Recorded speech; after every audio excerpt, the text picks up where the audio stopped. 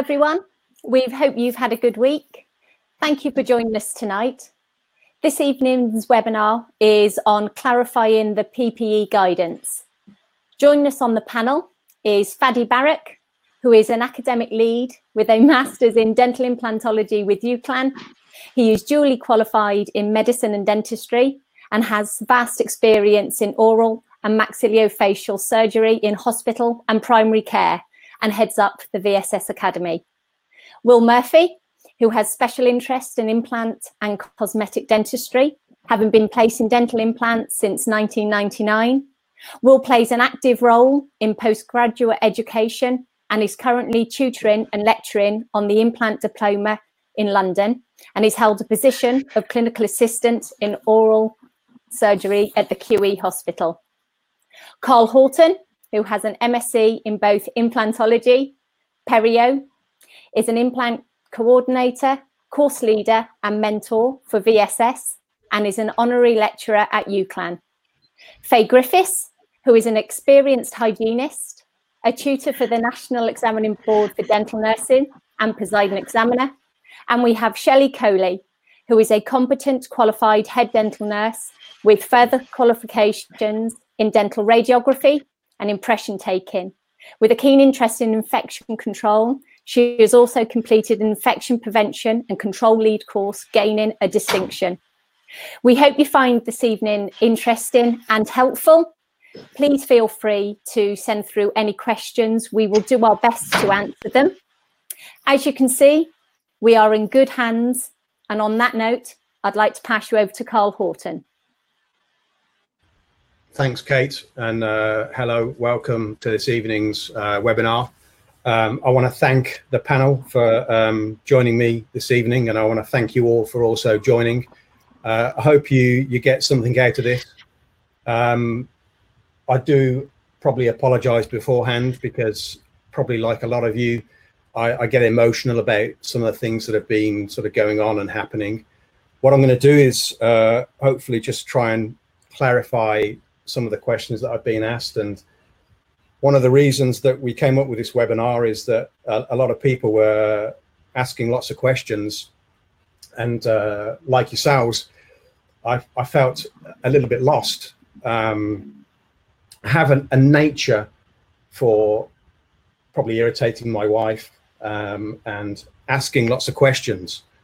I like doing lots of research. I like looking up papers, and I'm doing some work with Fadi on a research group, which I'm thoroughly enjoying. But I like to find out all sorts of things. I like to have evidence-based decisions. And in lockdown, it's gave me a great opportunity to do lots and lots of reading. I've become a very experienced consultant in helping my wife pick the right paint for the kitchen and the front room. But I actually think she was just asking my view because she just felt better by just saying, you know, what do you think about that? Unfortunately, the answer was often, but we have probably like most of you, a very tidy garden and a fully decorated house. And I'm being heckled by my son who's playing little games on his mobile phone. So he's not being throttled. He just gets a little bit excited. So I do apologize for that. Anyway, without much more delay, what I'm going to do is I'm just going to start this little presentation, which hopefully you'll find useful. So what we're going to talk about is masks, respirators, and aerosols to start with. And then we've had some questions come in, so we're going to discuss those a little bit. So what's the difference between masks and respirators? And this was the thing that sort of intrigued me a little bit. I was curious as to why we were being informed that respirators were the way to go, and I wanted to know what the difference was between a mask. Well, obviously I knew the difference between a mask and a respirator, but I wanted to understand what the evidence was behind it. So I looked into it within detail, and I knew that really masks were there to protect the wearer when we were doing the work. So, sorry, protect the patients from the wearer when we're doing the work. So if we decide that we're going to have a sneezing fit, that it's not going to be in the patient's face.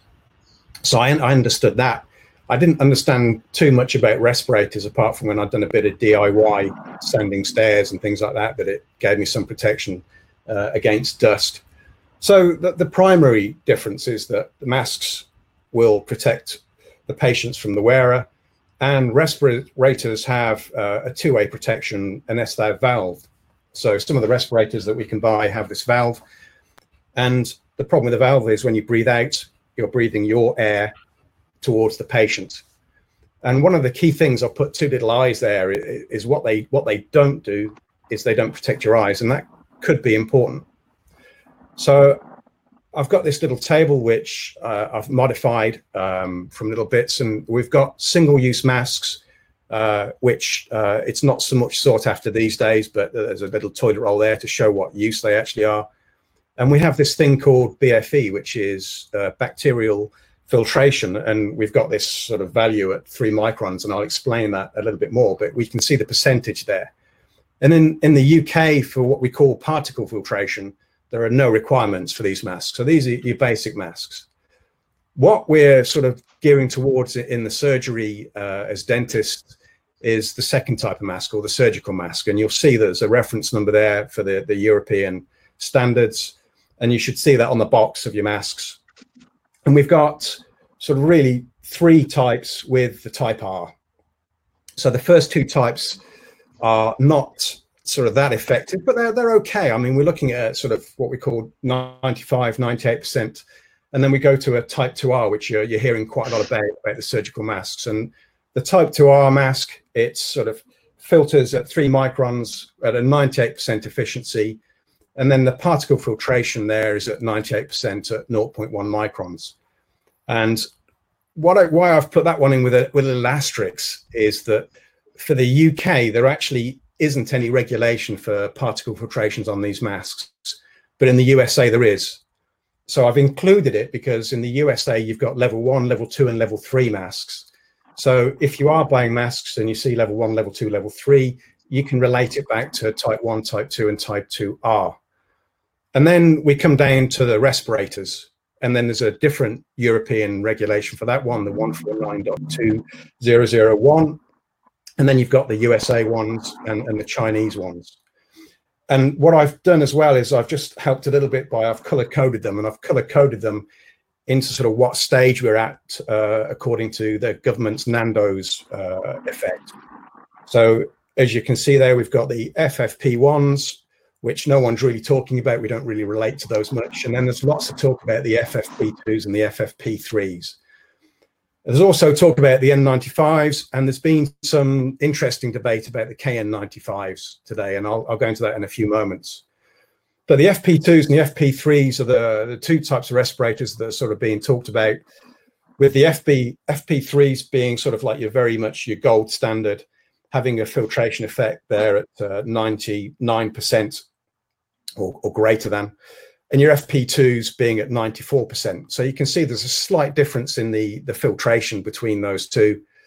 And then the N95s, which are the USA version, and the KN95s, which are the Chinese version, slightly different in the way that they are comprised.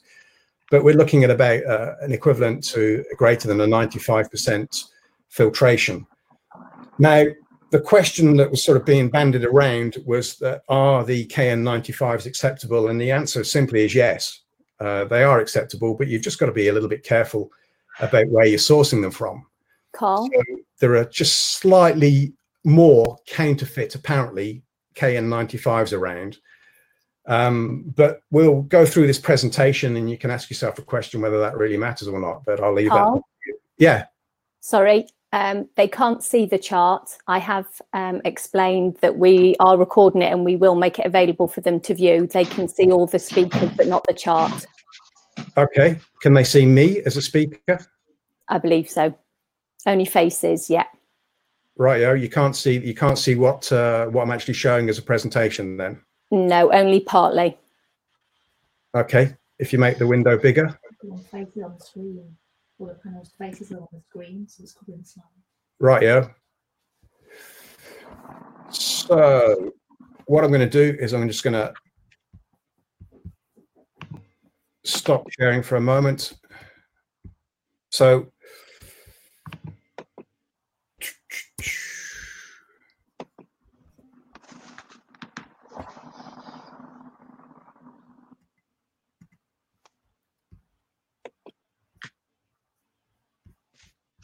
I'll carry on chatting for a little while.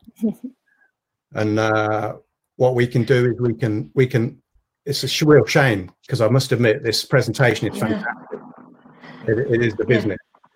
What I might do, guys, is what I'm going to do is I'm going to get you to leave, and then I'll bring you guys back in, and hopefully then, and I'll leave Kate. I'll leave you as the moderator in, and then I'll just get you guys to come back in again. I'll re-invite you if that's okay, and then we'll see whether that just makes it a little better.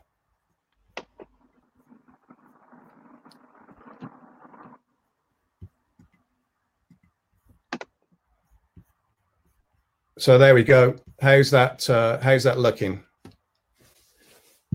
Can you get any feedback on that? Yeah, it'll come through in just a moment. Okay. It's water, by the way.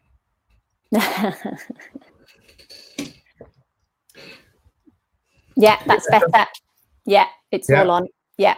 Okay. Now I've got quality control downstairs as well. So excuse me one moment. Any better? Excellent. So this is the table that I was talking about. Again, I'll share this presentation, show you, be able to see that. I'm glad you can all see it because that took me all of 10 minutes.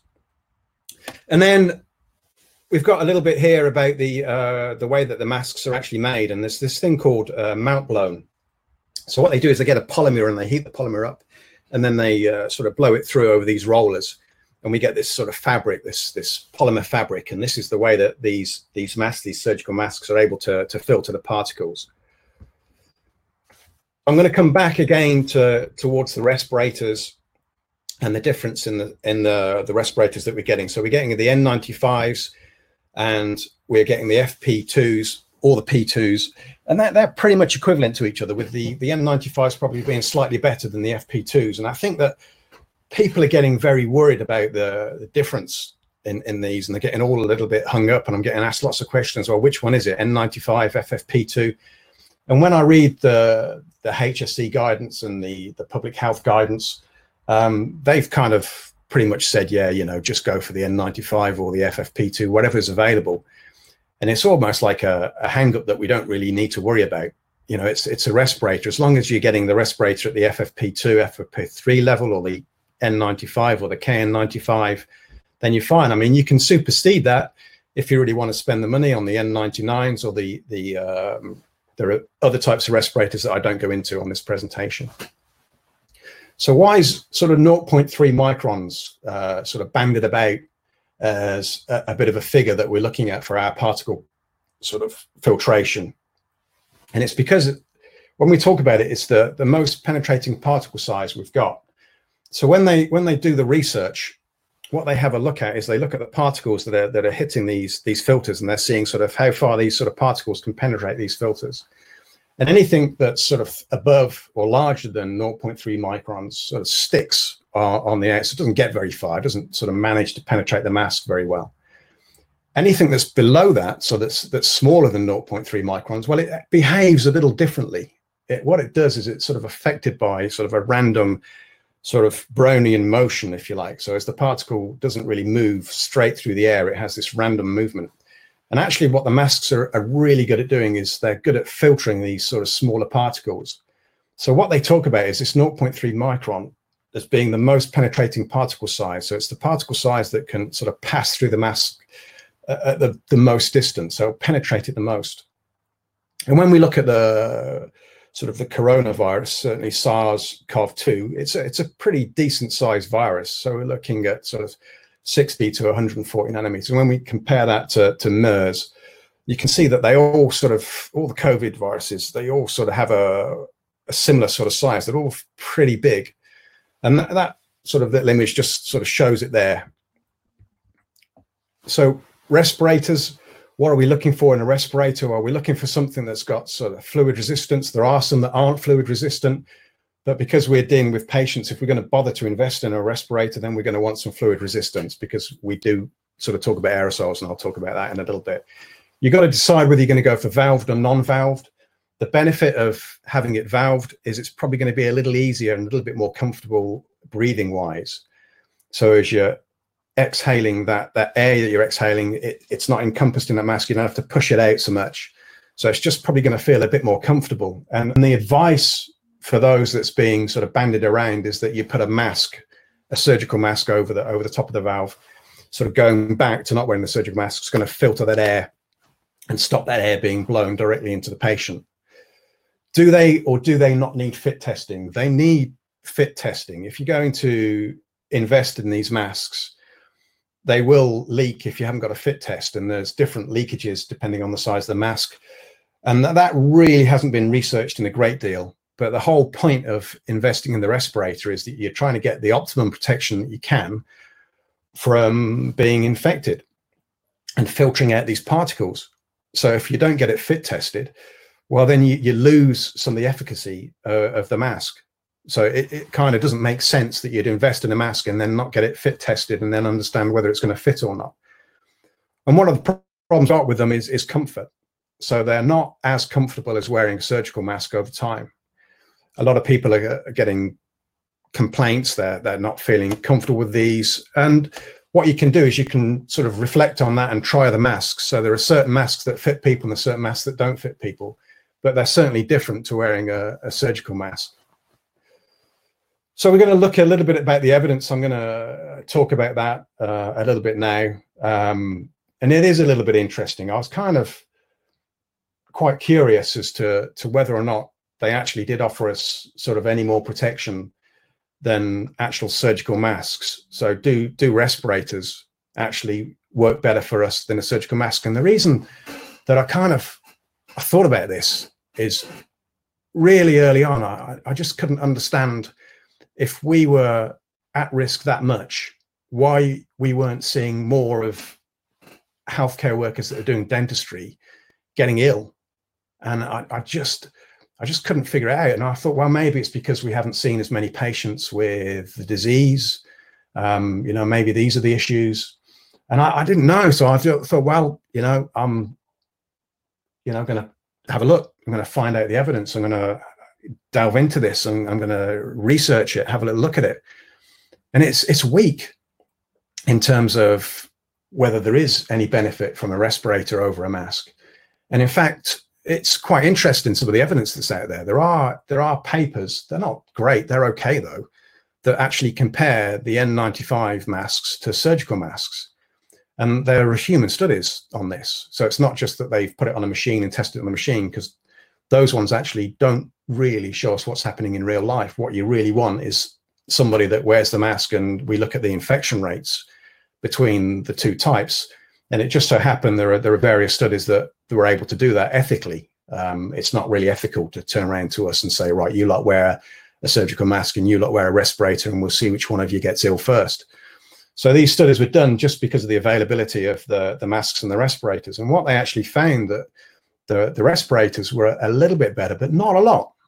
So there was only a tiny bit more sort of protection from wearing a respirator over a surgical mask for these healthcare workers. Granted, they were looking at influenza, and that is obviously a little bit different. I'm not taking away the fact that we're dealing with something that's very different, but it's very similar in terms of how it potentially could infect us in some ways.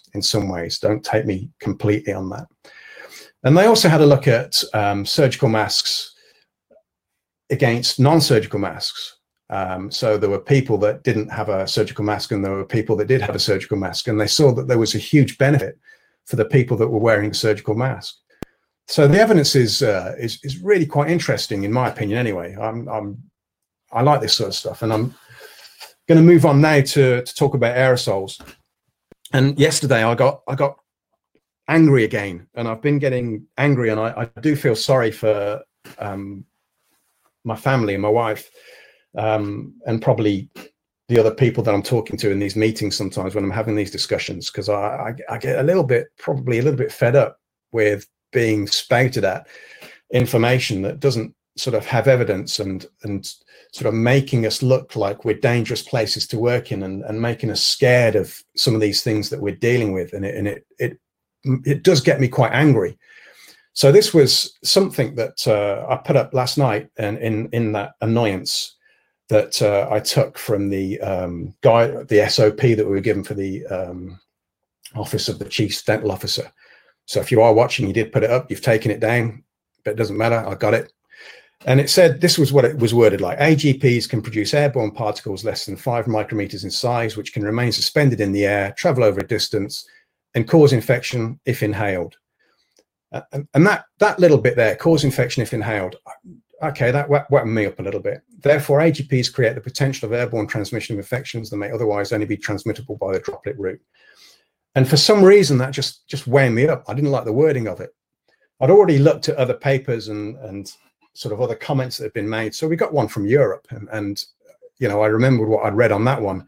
So therefore, the event of a widespread community transmission leading to shortages of PPE, a rational approach would necessitate prioritizing FP2 and FP3 respirators for care activities involving a higher perceived risk of transmission. Now, for some reason, that sentence just sits a little nicer with me. It's almost like they actually understand that it's a perceived risk and that it's not a definite risk. And I like that, because it is a perceived risk. And I get why it's a perceived risk. I understand why we might think about that. And it's a logical thought to have. You know, we're dealing with, and I'm going to go into what we're dealing with a little bit more, but we're dealing with aerosols, and we kind of, you know, from everything that we're understanding, that they might actually be a problem. They could be infective. So I get that, but there's not, you know, the evidence is sort of sketchy, if I'm honest. So when we look at aerosols, we've got to kind of understand that we're dealing with aerosols all the time. And people sort of emit aerosols when they're breathing. And that's hence why we've been given these social distancing rules. And I've got to speed up because everybody else is going to be talking, I hope, and sort of emitting on it, contributing to this. So I know that I ramble on sometimes, and I do apologize for that. So Kate, just please tell me to keep going and not to ramble. Keep going. Yeah, okay. And it depends very much on the individual. So the evidence, when we look at this, it's sort of their breathing, their speaking, their coughing, their sneezing. It can depend on the amount that these aerosols travel, the distance, the energy behind these aerosols. We've got this sort of tidal volume. So when you're sitting there relaxed, you're breathing out and you're creating an aerosol when you do that. When I'm talking to you now, there's probably little droplets on my laptop, I'm afraid to say. So I'm creating an aerosol as I'm chatting away. My mouth's drying up, so probably not quite as much as normal. But the louder I get, then the more aerosol that's going to be produced. And the quieter I get, then maybe a little bit less. People are different in how much they can produce, so they're all individual. So some people produce a little bit of aerosol, and other people can produce quite a lot of aerosol. And I have to thank Domenico Huli a little bit as well, because I've been reading some of the stuff that he's posted on Facebook and some of the webinars that he's done. And I have to say thank you to him, because he's kind of given me the sort of some of the information. He's helped me not have to trial through the papers. I think he's done it himself a little bit. So he did a lot of the research on this himself, and I've got to take my hat off to him and give him a little nod.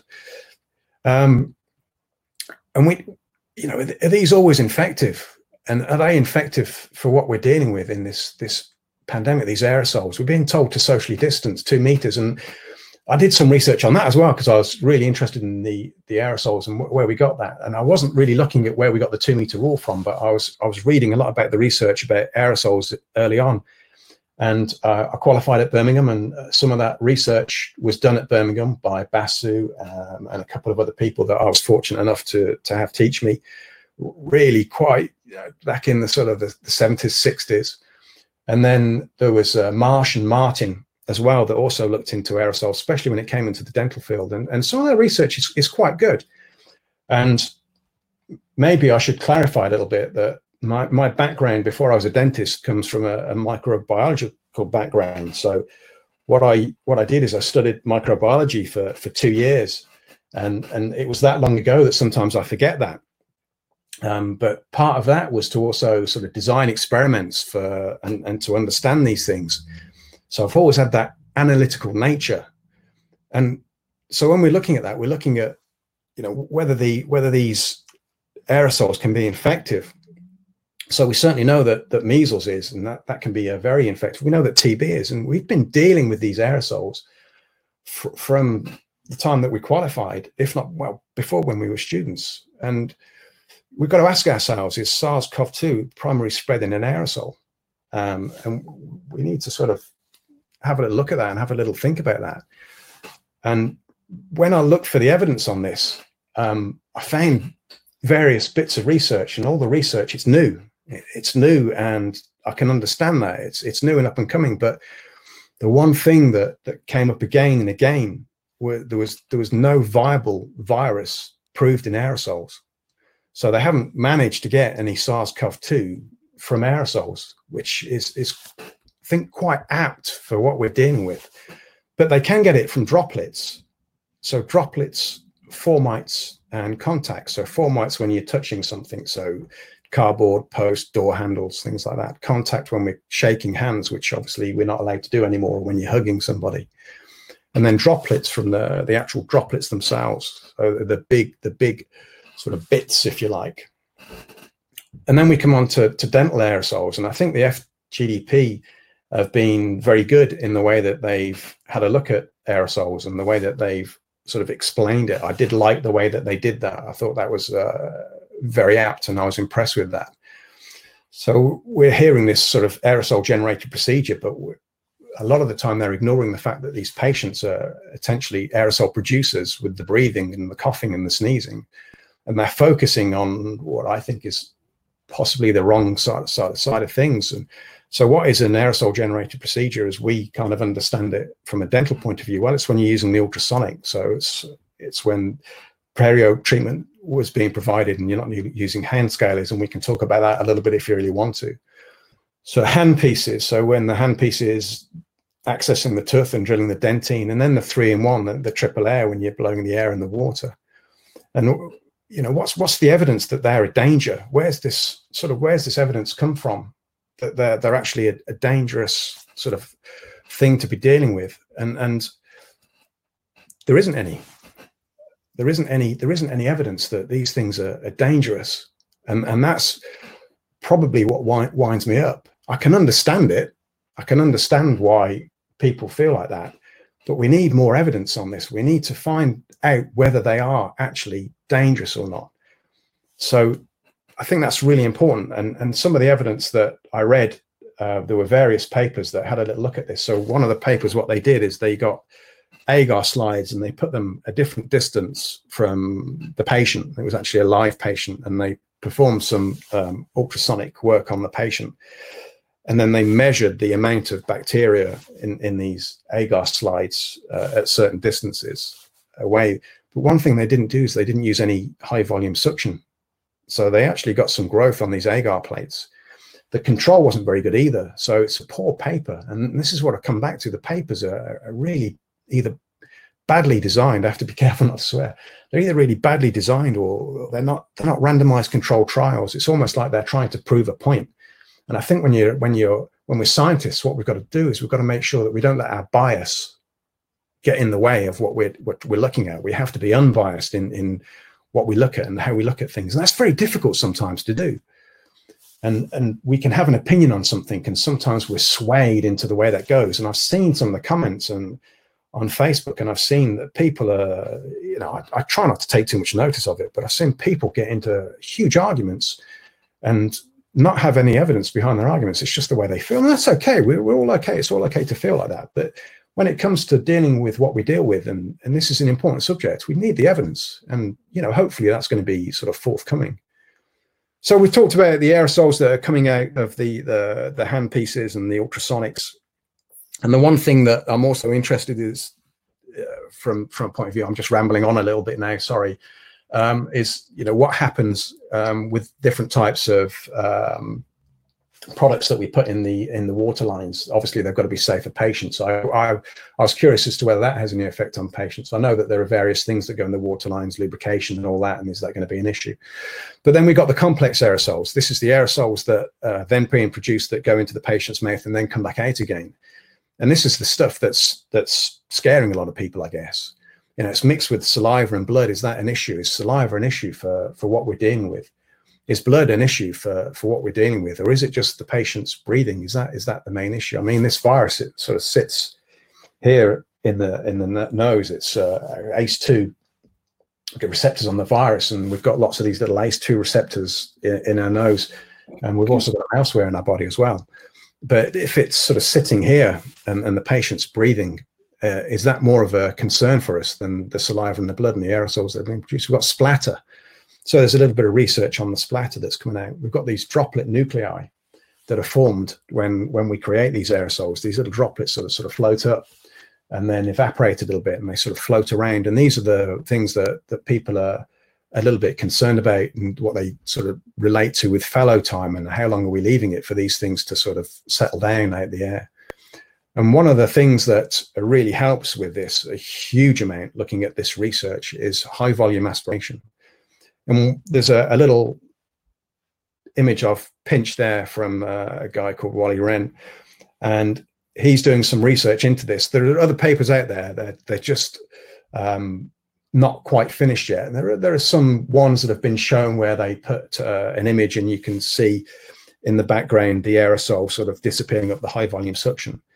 But this research looks interesting, and I'm sort of interested in the way this goes, and I think more research needs to be done on this. But the high volume aspiration alone really reduces the amount of aerosol that's coming out of that patient's mouth and coming into the atmosphere and hitting us and going around the surgery by a huge amount. I mean, we're looking at a difference between sort of 97 and 98%, which is massive. And what they've done here is they've just looked at different ways of doing it.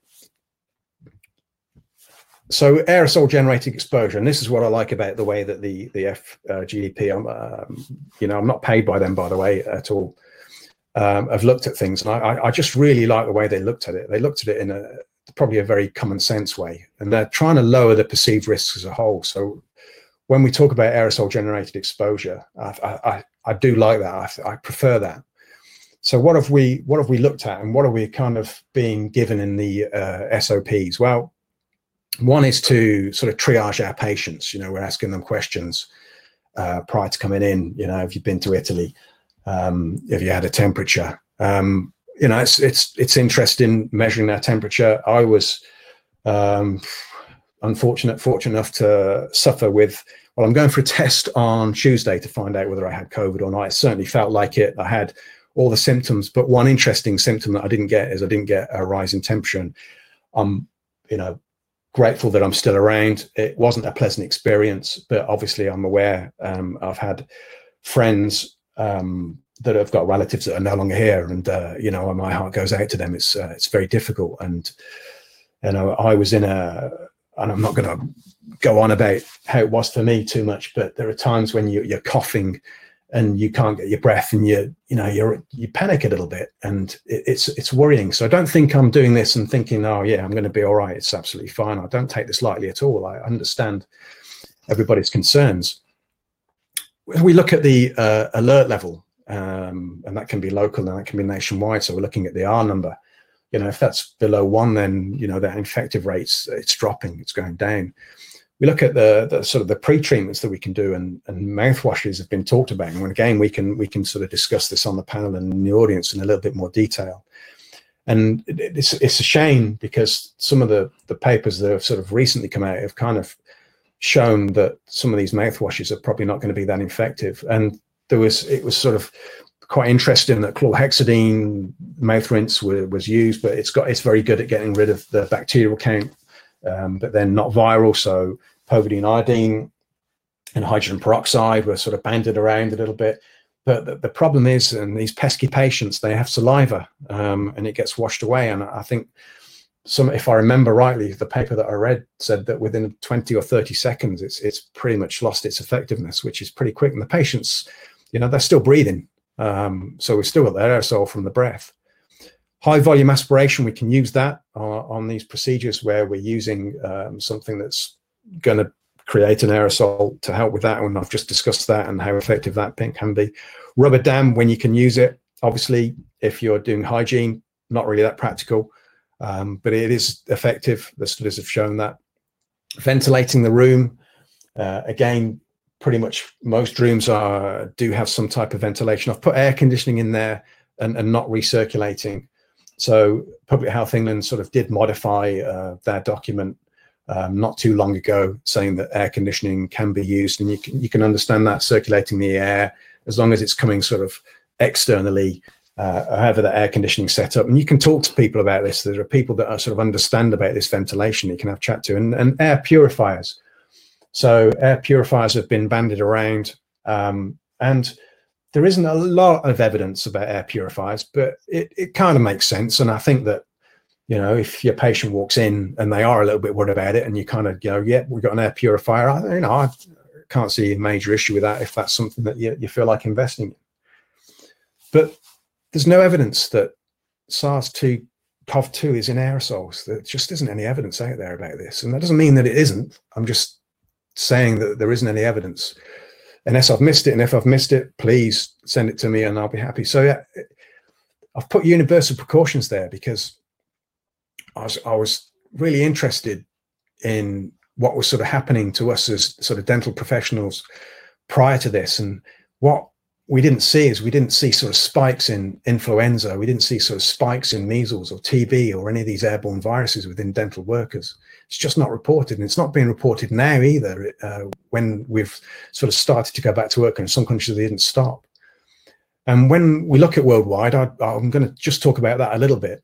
When we look at the worldwide side of things, one of the things that when I was talking to somebody that sort of doesn't make the decisions but helping making the decisions, they said, well, we've got to look at what the rest of the world are doing. And it really annoyed me, because I thought, well, okay, I understand that you might want to reflect on what they're doing, but why can't we be the leaders? Why can't, you know, I'm not talking about experimenting on people, but they've gone back to work, and you know, not all of them, but some of them, and they're all different in the way that they work.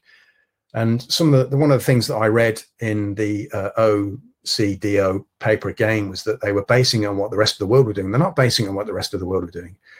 There are Norway and Sweden and Finland, I think it is. I looked at what they were up to, and they're using type 2 surgical masks for AGPs, or they were when I looked 2 days ago. And other countries aren't. And I can understand that, you know, it's why you might not want to. I get that perceived risk. But what I'm trying to say is that potentially these aerosols aren't as bad as you may think they were, or we may think they were.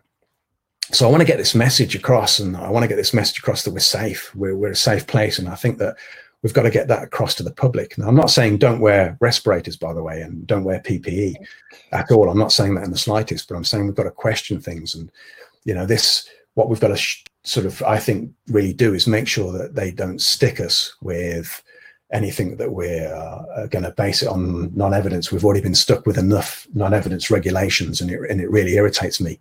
And I think, if you really want my personal view, we've kind of been left like kids, and we're looking up to our parents and saying, please tell us what to do. And our parents are sat upstairs drinking their red wine and their gin and tonic. And when we make a noise, they just tell us to shut up. So we don't know what the boundaries are. We don't know what we want some serious guidelines, and that's what we look for. But I think that what we've got to do is grow up. We've got to grow up, and we've got to make that decision. And we've got to understand that we can make that decision, because we can look at the evidence and we can say, right, this is what we're going to do, and we're going to base it on this. Because we are safe. We're no more risk than going down to Tesco's or Waitrose, where somebody's coughed on the broccoli or picked up the strawberries and picked the nose and then put it back again, or B&Q, or the hospitals, or public transport, or hairdressers. I certainly feel safer going to a dental practice than I do going on public transport. Hairdressers, petrol stations, garden centres, beaches, Just Eat, Post Amazon. So what I did finally is I went for the top 10, because this is kind of where we are. We're looking at top of the stocks.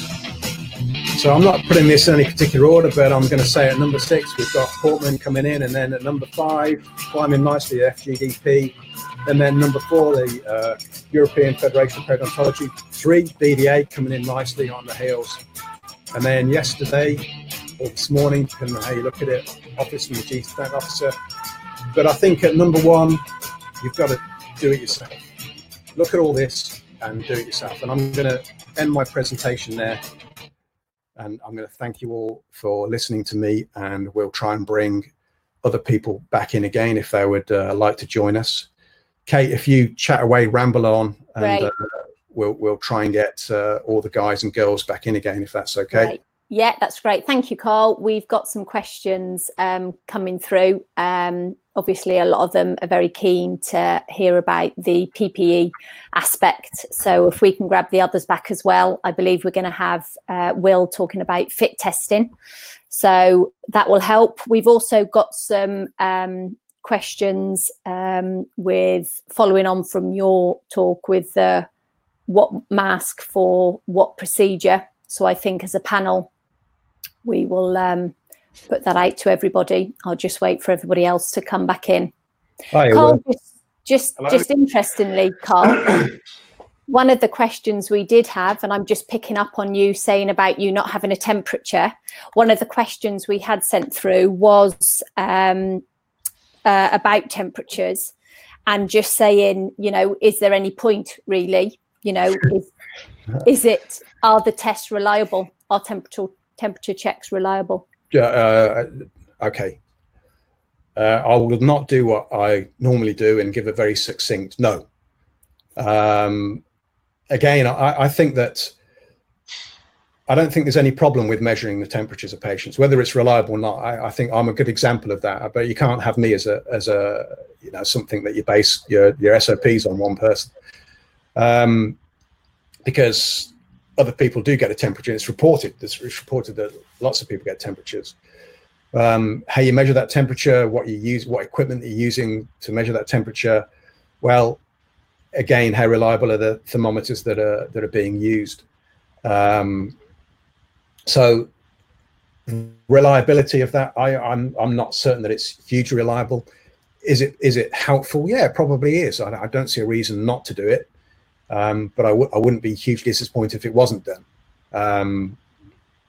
So yeah, that doesn't really give you a definitive answer. And I think if you're looking for definitive answers, then this is where we're kind of at, and it's frustrating because we can't give huge definitive answers because we're all in this new world and we don't know the answers. But if we can mitigate the potential problems and lessen the risks, then I don't see any problem with taking temperatures. Thank you. Will, we were hoping you could have a chat about fit testing. Yeah, of course. I'm a little bit older than Carl, so I'm allowed to be even more cantankerous, especially like everyone else who's been sitting at home, you know, talking to their patients who have been in pain and suffering, and then also in the way that the profession's been treated over the last 3 months, especially in the last week. You know, with the communication that's coming down from above. But again, you know, before I start ranting, I think dentistry has always been, certainly maybe in the last sort of 10, 15 years, a profession where we've been made to jump through hoops. So in some ways, we're actually pretty good at this. You know, we're sort of very much used to it from when things like CQC was introduced and so on and so forth. And once you get a hoop, there's a sort of knock-on effect, isn't there? You sort of, then it leads into another hoop that you have to jump through. So in particular, like Carl's saying, everything is suddenly revolving around PPE, and especially masks, and the differences, like you say, between the level 2, level 3 protection. But of course, that's not the end of the problem, is it? Because what you find is we're all having a bun fight now, aren't we, to get things like this, and then some people are getting good ones, some are getting bad ones, and the next thing you know, well, you have to get them properly tested. And I guess if you are going to be investing that money, taking that time, somebody get that? If you're going to be investing that money and taking that time, and like you say, Carl, we don't know for sure. So let's say we have to assume it's worst case scenario, and this virus is so much more contagious, then, you know, we want to look after ourselves, our staff, and our patients. So if we're told to jump through the hoop, and it means to do that, you know, we get to carry on working, then that's what we're going to do, isn't it? So I've been lucky enough to actually go on a mask fit testing course. So really, you know, I'm no leading world expert. I think what struck me is now these are testing courses that have probably come from industry first and foremost, for people working on building sites and with noxious materials, which is now being adapted to the dental profession or the medical profession, because we're the ones who want them now. And so first of all, obviously, in goodwill, we all gave our masks away, didn't we, and all our PPE. And then at a week's notice, we're told that we need to get it all back again. So go out and buy it at inflated prices. So anyway, that's by the by. You've got to get testing done now, really. I think if you want to sort of validate that you are doing the best for yourselves and your staff and your patients. So when you go on one of these testing courses, or if you're just being tested, some of the things that you can expect. So obviously you've probably seen pictures of your colleagues with big hoods on, giving the thumbs up while somebody's squirting something at them. So essentially all it is it's checking that, one, you can put these things on properly, okay, and get a good seal. Once that's on, you're going to be tested for sensitivity, and basically what's being used is a bitter substance, titanium benzoate, or Bitrex, I think is the trade name for it. And essentially what we're doing is you're going to be tested by having a little nebulizer with a bitter stuff being poked through into this little hood that you've got on, and it's going to be squirted at you whilst you are doing a number of exercises. So that will start off with normal breathing, deeper breathing, turning your head side to side, moving your head up and down, talking. There's a little poem that you can get given, or you can count backwards from 100, bending over, and then back to normal breathing. Now this takes about a minute for each one of those, and the nebulizer is being squirted in about every 30 seconds. And if your subject can taste or is aware of that bitterness, then hands up, and it's a fail. So it's an all or nothing thing. You're either going to pass this or you're going to fail it. And if you fail it, then it's back to the beginning. You're supposed to wait about 30 minutes or more, wash your mouth out, try and get rid of all the taste, and then you have to go again. So the one thing that I'd say to people from experience is try and think about the time factor that's going to come into this if you're testing numbers of staff. There's other practical things as well. Gentlemen, beards are very much in fashion now, so it's probably better, you have a good shave or get a nice goatee. And so mask fitting for someone like me who's got several chins is not a problem. Okay, the masks will fit nice and snugly around my face, but you may have ordered 1,000, 2,000 pounds worth of these things, and your face compared with your little nurse's face is going to be completely different. And what I found was some of the masks were just too big for some of the smaller subjects. And so that can become a problem in itself. So it's not just about the quality of these things, does it actually fit your member of staff? Because if it doesn't, then what are you going to do? You're going to order another £1,000 worth of smaller masks. How are you going to get over it? So these are little sort of practical things that I think people need to think about.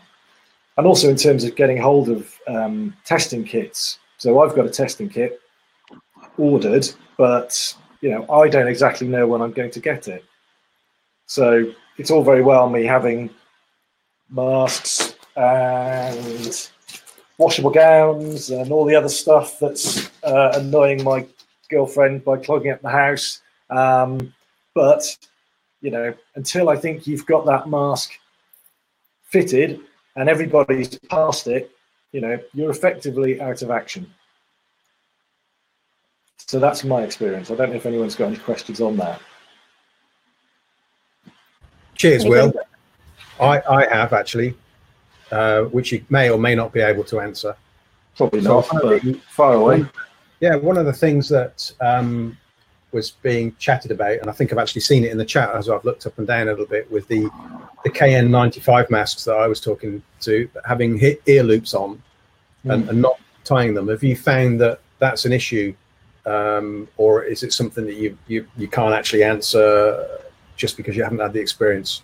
Anybody? I think lack of experience. I think the first thing I noticed, because again this was new to all of us, was everybody was fumbling around trying to work out whether they put the bottom strap on first and where that sits, and then the top strap, you know, going above your head. So really, I think most of these masks are looking at the double straps that go over the top of the head and hold it in place, as opposed to ear loopy things. Yeah. Thank you. Any questions that you have for us at all, Kate? Yeah, I can go straight on to them. One of the questions that has come through is regarding what is the highest risk as a hygienist, if any of you want to take that up. Yeah, okay. Thank you, Carl. That'd be I'll tell you what, it's real quick for me, and I'm not being flippant. It's your travel to work. That's probably your highest risk. when you look at the stats, the risk of being in an accident on the way to work and back, assuming you don't live in the same building, I guess, is higher than the risk of you getting COVID. What happens with that is slightly different, maybe. And maybe I am being a bit flippant.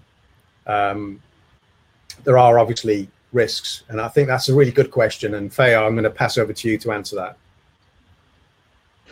Thanks. Hi, everyone.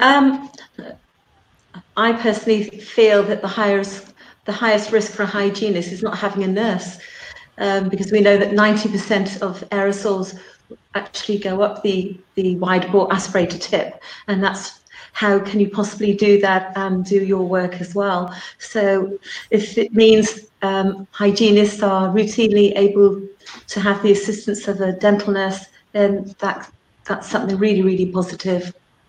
I also noticed that someone was asking, do we need to change the wipes? And I think at the moment, no. Just use what you have in the surgery until we get any more evidence. I think things can just carry on, really, not to be afraid. Keep going. Should, if any of you will pick this up, should respirator masks be used for hand scaling? No. No. I think that a good dental nurse. It comes down to mitigating the risks, doesn't it? And I think that I agree with Faye, but it is an opinion, and it's my opinion, and I agree that no, because what we're being told, and it comes back to what we're being told on a lack of evidence, is that there are aerosols being produced, and the nasty aerosols are coming from the ultrasonics, the 3-in-1 and the dental handpieces, and that mixture, that complex aerosol that is generated from that, and that's the danger area. But what's being ignored there is the breathing, which I talked about as part of the aspect of what's happening when patients walk in. They're talking to us, they're coughing, they're sneezing. They're still going to breathe when we're doing hand scaling. You can ask them to hold the breath, but hand scaling takes a little bit longer than an ultrasonic. And I think that for me, I've heard that, and I've heard and I've read the comments that it is as ineffective as an ultrasonic. But you need to be having those conversations with your patients, because it is ineffective, and those studies do show that it's comparable. But the difference is time. And time, I'm afraid, we don't work in a place where time isn't money. Time is money. And these practices are, let's not beat around the bush. They're businesses, and they've got to survive. So I think that it comes down to maybe a changing of the conversations that's had with the patient. And hopefully, as we go through the process, and I hope it's in a short time and not too quick, that as the levels come down and we go down to sort of level 2 and level 1, that there'll be a relaxing on the AGPs and what they call the fallow time, which leads nicely into sort of fallow time and how long we leave it for those nasty little horrible aerosols to exit the room. Does anybody want to talk about that and fallow time, and why in some of the SOPs it's 60 minutes and why in other SOPs it's down to... Briefly, Carl, Yeah. just going back to which type of mask might be suitable for which procedure. I think the problem is sometimes that as a profession we're looking for black and white where there's a lot of grey, and so to start off with, it may well be you as an individual deciding whether you're at risk from the patient breathing on you, or you're at risk from you picking up an ultrasonic or a drill or what have you. So I think if people are looking for answers with that, probably for now, I'd say personally, it's going to be personal choice, isn't it? Like some people like to walk down the road with a full respirator on, and that's personal choice, because it makes them feel better, doesn't it? And it may well be that, your staff are going to feel more comfortable, even with a patient having a checkup with a level 3 mask on. So it's probably just going to be personal choice for now, in the absence of evidence. I'd agree, Carl. Yeah, I always love your pragmatic guidance, Will. You always kind of bring me back down to earth again. So thank you. You're close to starting a revolution, Carl. So I'm just trying to temper it just a little. Yeah. I mean, one of the other things that. Sorry, Kate, did you have a question? I do, but you carry on. Oh no, you ask. I'll ramble on forever. No, not you. Are reusable FFP3 masks an option? Reusable, sorry. And if so, how is it best to disinfect them after an AGP session? Should we talk about this? Anybody want to chip in? Yeah, you know what I think. It's difficult, isn't it? Fadi, what's your thoughts? I don't think there is such a thing as expertise in this. I'm certainly not one if there is, but what we are following is what we are planning is to start with the IMOS, hopefully the manual surgery service again. And the advice we have that, yes, we can use the reusable FFP3. I think the ones we have is the Stealth one, which we'll be using. And the idea is to wear a surgical mask on top, and you can change the surgical masks between cases. And I think the filters for those, again, depends on use, what you've been doing and how much need to be changed up to a month, I believe. But Will might have a better answer for that. No, I've covered all bases by ordering both. Because I think the Stealth one said that they could arrive earlier, whilst we're still waiting for some more stocks of these ones. And again, I see on one of the many WhatsApp forums going around was everybody talking how to clean one of the Stealth masks. And I think, to be honest, it's going to be like cleaning down any other surface that we have in dentistry. It's going to be as simple as that. Like you say, there's no evidence, so we basically have to throw everything at it. You'll see a lot of certainly in social media posts about people who are really giving it the whole 9 yards in the absence of a set of rules. So they are having the fogging machine, they are leaving it an hour, they are putting the virus machines in place and the high suction and dressing up as though they're in ITU, just purely probably because people want to start working again and want to start treating our patients. Yeah. I managed to say a lot. And patients have Shelley, and patients want that perception. Shelley, as head nurse in a practice, I mean, how do you feel about it? How confident you and your peers feeling? What struggles are you coming across? I think the closer we get to getting back into surgery and the more sort of guidelines that are released, everyone's feeling a bit more we just want to get back in there now. Yeah. It's no good keep sitting at home reading hours and hours worth of guidelines from here, guidelines from there. We just want a simple set of instructions. This is what you have to do. So we're all just looking forward to get back in there next week, hopefully. I mean, there's going to be lots of sort of kinks. And one of the biggest things that's come up is in regards to the PPE, having to go into a separate room to don and doff your PPE. Where is a good place to do that? We don't want to be walking, you know, through the waiting room, past reception. That's one of the things that's sort of sticking in my mind is where is a good place to get rid of your PPE without sort of contaminating the rest of the surgery, as it were. Over to you guys. It's not the toilet. Yeah, for sure. And the reason for that is because there's evidence that there is SARS-CoV-2 in fecal matter, but whether it's viable or not, I don't know. So no to the toilet.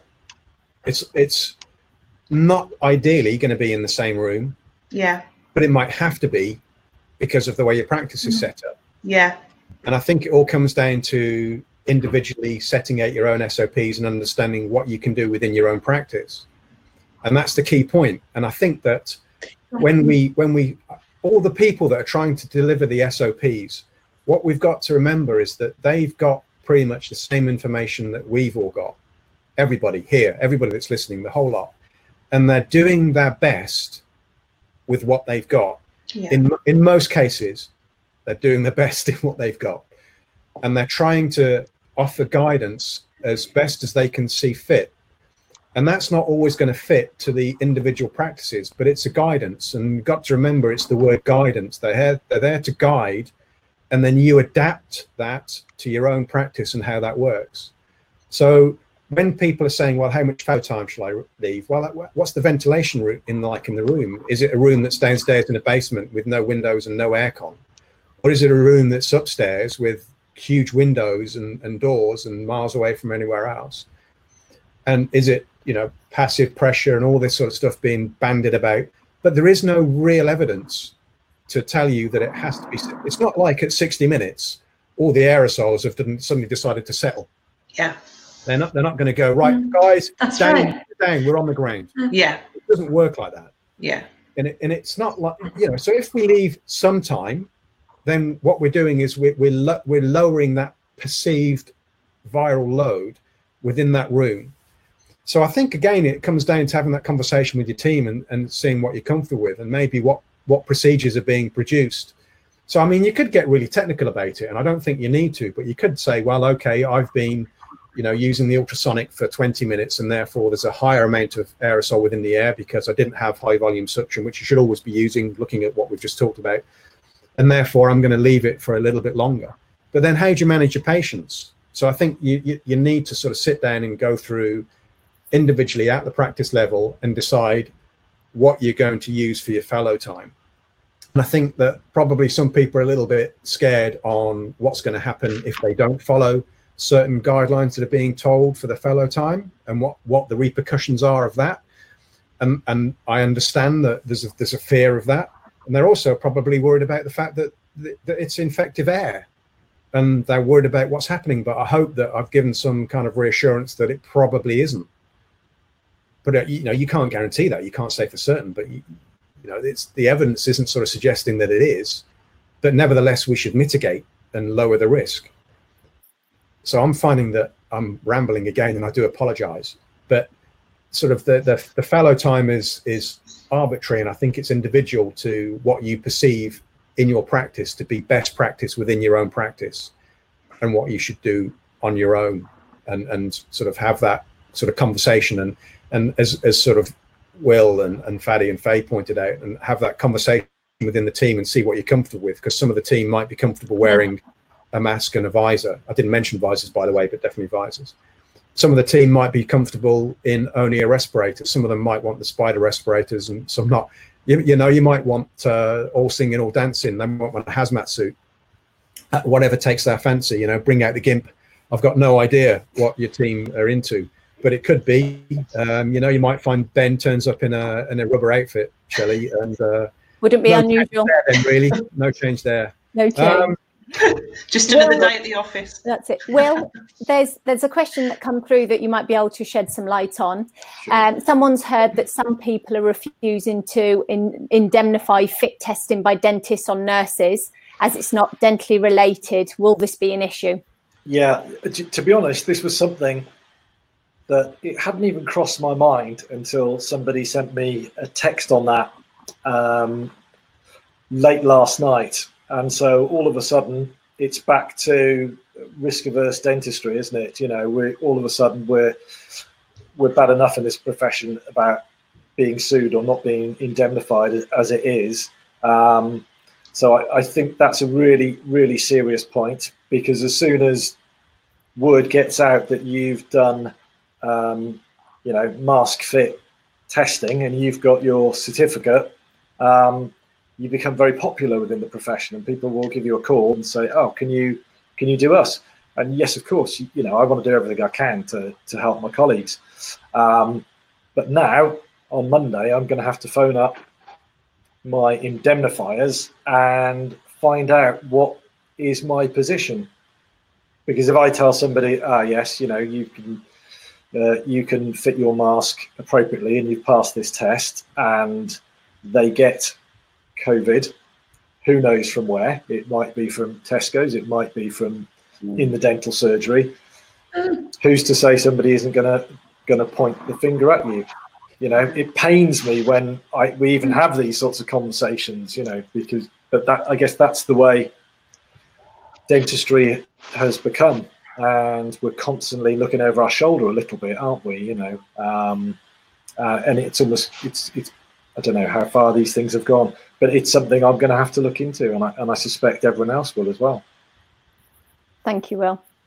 Yeah, I agree. There's a couple of points that I want to sort of chat with, if you don't mind, guys. I'm just going to answer one question where someone's been told that they have to have a COVID-19 test and submit the results prior to returning to work. And then they've mentioned that, Lisa, thank you, it won't be as effective as they feel they could contract COVID at any point between the test and their return to practice. Totally agree with that. I think you make a very valid point. We don't know how long the immunity lasts with COVID either. We don't know whether it's short or long term. We don't know the answer to that. So I think I can maybe understand why they might ask you, but should you be wearing the correct PPE and following some sort of SOP, then what are they worried about? Are they worried about you infecting the patients? It doesn't work like that, does it? And that's that is something that the perception that we need to get across is that we are not the infectors, they are the infectees, and they can infect us and each other. And it's not often that we infect patients, if at all. I know that if we go back many years to the States, there was a dentist that infected some patients. And in fact, I looked for the study actually on this. I'm rambling again, I do apologize. But there was a dentist that wasn't autoclaving his instruments. He's no longer practicing. And so what they did is they made that when they found out, they took the patients in and they tested the patients and offered them free vaccines for hepatitis. But when they tested them, there wasn't actually an increase in the hepatitis within the patients, and none of the patients reported any greater infection. I'm not saying you go around and don't sterilize your instruments, but what I'm saying is that it kind of, unfortunately, I don't think it was the correct thing to do, but what it does do is it kind of backs up the sort of theory that we're not dangerous places to be. I don't really advocate not sterilizing your instruments for one moment, but it just so happens you can take from that. And again, it's just some small little thing. It's not a randomized controlled trial by any means, but it just adds to that bank. And I do think you need seriously good studies to have a look at this. And one of the things is some of these studies that are coming out that people are sort of pulling in and saying, well, this and this, they're not peer reviewed. They're not great studies. They're really, really, really weak. And we're basing lots of protocols on this sort of stuff, and the studies are weak. I get that people are scared. I get that they're worried about it. And I've gone off at a tangent, and there was another question that I wanted to talk about. So if you guys don't mind, I'll come back to it a little bit. And it's about putting on your PPE and how you do that, and what the correct way to put it on is. And then again, how you take that off, and then what you do when you want to go to the toilet or when you want to eat lunch, and what do we do about that? And I think that is a really quite an interesting question, because we're going to come across these, and our staff are going to cross, and we're going to come across this. And I think that Fadi, if you don't mind, maybe if you could just talk through some of the ways that, I mean, there are videos out there you can download and you can access, but I think being shown how to, and I'm not asking you to show us, by the way, I'm not expecting you to suddenly, Will, you've got your gown, and put your gown on, put a gown on. But if we talk through what we see as a logical process, because there is a logical process, there's a systematic way of putting on PPE, and there's a systematic way of taking off PPE.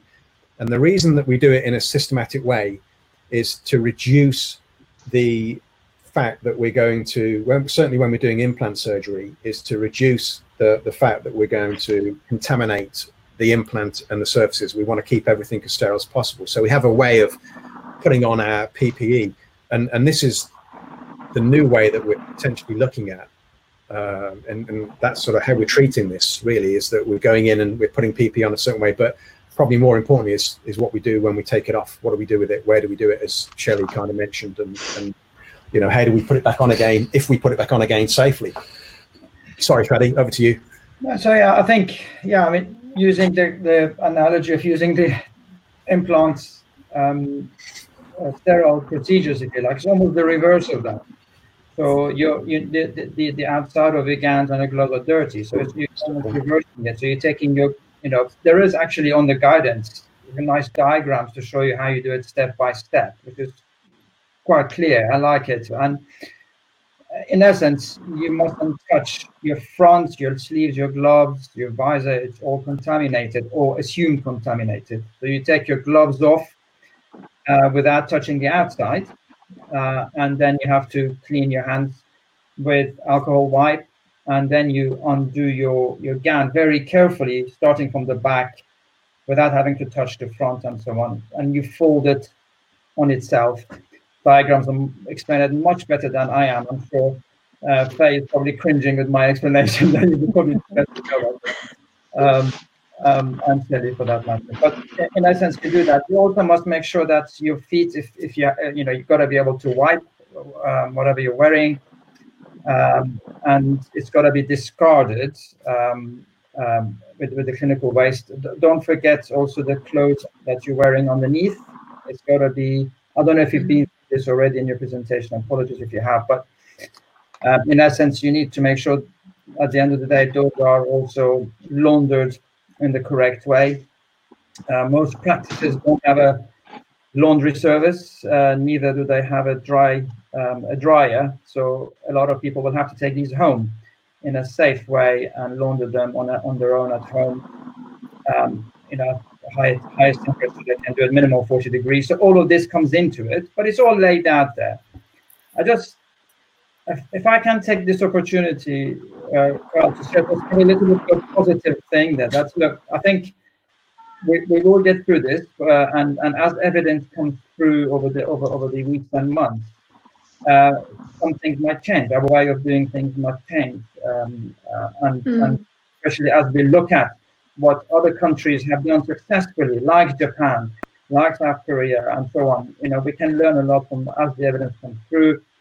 And I just think we need to have a positive outlook, okay? And the other things that will hopefully come through that could be game changers when we have that, hopefully, antibody tests and antigen tests, which are very quick, over 15, 20 minutes to get results, then those could be game changers as well, make everybody feel better. So this is a period we have to just grin and bear it and just go with what we guidelines, as we say, they are guides, and adapt them with common sense to our situation, protecting the team to what best fits us. And if in doubt, do what you think is the safest way. If in doubt, do the safest way. There's no point in saying whatever you can do within your means. I've said my piece. does that answer what? We've all lost our confidence a little bit. Yeah, very much. That's all it is, isn't it? Yeah, Very much. we need to start somewhere and document everything. Yeah, I think everything. I think there's, from looking at the questions coming through, it's guidance that people are asking for, especially with the fallow time between patients. There's some concern that some people will be cutting corners, so they're wanting more direct guidance, which is echoing through all of this, really. So it is really tricky because as I think everyone was saying, it depends on the practice. I mean, some practices have got surgeries in a basement with no windows, no airflow, and so on. So that's different from somebody who's got massive windows and so on. So I think it does become very much surgery by surgery, and we are thinking potentially, as an example, when it comes to doing consults and non-AGP minor oral surgery, i.e. extractions without drilling and water supply, we will have very minimum time between patients, enough to do the standard cleaning in between cases. When it comes to having a surgical, we are hoping to use, I appreciate not everybody has access to more than one surgery, but if you have that could be one potential way. You do your AGP producing procedure in one room, let it settle for an hour. We can do some consults in the other room. I'm using let it settle in a very scientific way. And then you go to the other room, do your consults or non-AGP producing kind of procedures, and then you can use the other surgery again. That was one way we are hoping to go forward. Otherwise, it is tough. I mean, running any business with having that lower footfall, it's going to be tricky. It means potentially longer days, longer weeks, or maybe having to increase the days you work in as well. Yeah. At the moment, there is no easy answer, which is evidence-based. That's the issue. It's just opinions, including the negative pressure. So what is negative pressure? How, there are ways of looking at that, but there are so many variables. As an example, through some colleagues who've looked at this, a 3-surgery practice with a reception room and a maybe 10-meter long corridor would cost them about £5,000 to have a airflow ventilation with filter to set up, and that would potentially reduce the time between patients. But who's going to tell you what can you reduce it to? It's not based on evidence. It's just that's the tricky bit. So we have to do what we think is the safest in our situation. Okay, thanks, Fadi. Go on, Kate. Sorry, what's your views on hygienist polishing? Do you think a surgical mask is adequate? I've been looking at these questions and wondering, what would I do? What would I do? It's tricky because with polishing before, I would wear a normal surgical mask and a visor. I think during this sort of transition time, I'd perhaps leave it for a while and polish, perhaps, review it 6 months, 9 months or so. It's tricky. I can't answer that in a black and white way, I'm afraid. Fair enough. Thank you, Faye. Anybody else? There's a whole load of philosophical questions that are coming out of dentistry now. We've dealt with what is the fallow time, and the other one is what constitutes an aerosol. So is it polishing? Is it anything that produces droplets, perhaps in a surgical? And unfortunately, you're going to get a yes and a no, the more you delve, really. So I think, again, it goes back to, what that member of staff feels comfortable with. Is it that just breathing alone is going to be producing some form of aerosol that's going to expose you to a virus, or is it going to be a combination of breathing plus whatever droplets or prophy paste that might be flying around? So again, it's going to go back to what members of staff are going to be comfortable with. I think what's useful as well, and what we're going to do, and I'm sure lots of practices are doing, is perhaps try and get a couple of run-throughs of how your day is going to look from, you know, having somebody turning up at the practice, just so everybody's comfortable with it. So, you know, because nobody's going to get it right first time around. You know, everybody's going to want to have their procedure where somebody turns up at the door, they're allowed in, mask on, hands washed, sit down, then what you do in any given procedure. So I think a couple of run-throughs for anybody, any members of staff who are worried or nervous about that, you know, is going to help settle people again. Thanks, Will. Thank you. Can I just ask? Yeah, go ahead. We're sort of getting close to time, but go ahead, Faye. It's okay. So someone's asking, would I recommend a high volume aspiration when hand scaling? Yes. If I ever do any hand scaling, nurse always aspirates for that, and for using Cavitron scaler. Thank you. We use suction all the time to make it comfortable for the patient. Yeah, I mean, there's so much more, and we could go on for so much longer. And in fact, actually, if people are interested, there's another webinar on Wednesday. The idea of sort of this was to do a little sort of taster, and it kind of exploded. And I just want to thank everybody that contributed to that. I really sort of don't know. I'm overwhelmed, and I really want to thank everybody on the panel for, you know, it cost me a lot of money to get them on here, I must admit, but you know, I really do. It's because the pubs are closed. Yeah. Friday nights used to be very different. Yeah. So what I'll do is I'll send everybody, if they're interested, the link to it, but it's with UCLAN. Outside Wednesday with Fadi again. I think you might not be in there. Ian Byrne, myself, St John, and we can kind of chat about this and probably a little bit more. I don't know how long that goes on for, because we could you know, carry on talking about this, and the idea of this really was to try and alleviate a lot of the concerns and sort of answer as best as we can, to the best of our knowledge, the questions that and I hope that you've all found it useful. I know that I really do appreciate everyone's interest in sort of tuning in and listening. You know, when I was maybe expecting 10, when I saw the numbers, I was like, oh. So really do appreciate it. So, you know, thank you, Fadi. Thank you, Shelley. Thank you, Faye. Thank you, Will. And thank you, Kate.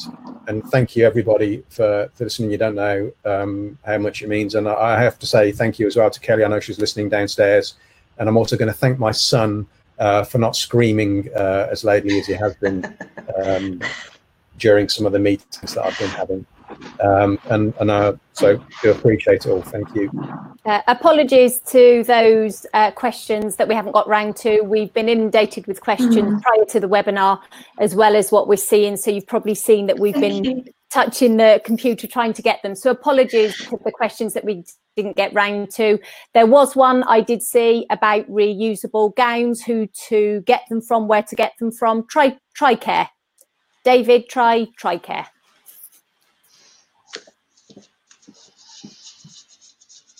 And well, thank you from all of us. Have a good weekend, everybody. Yes. Thanks a lot. Thank you, everyone. Take care. Bye.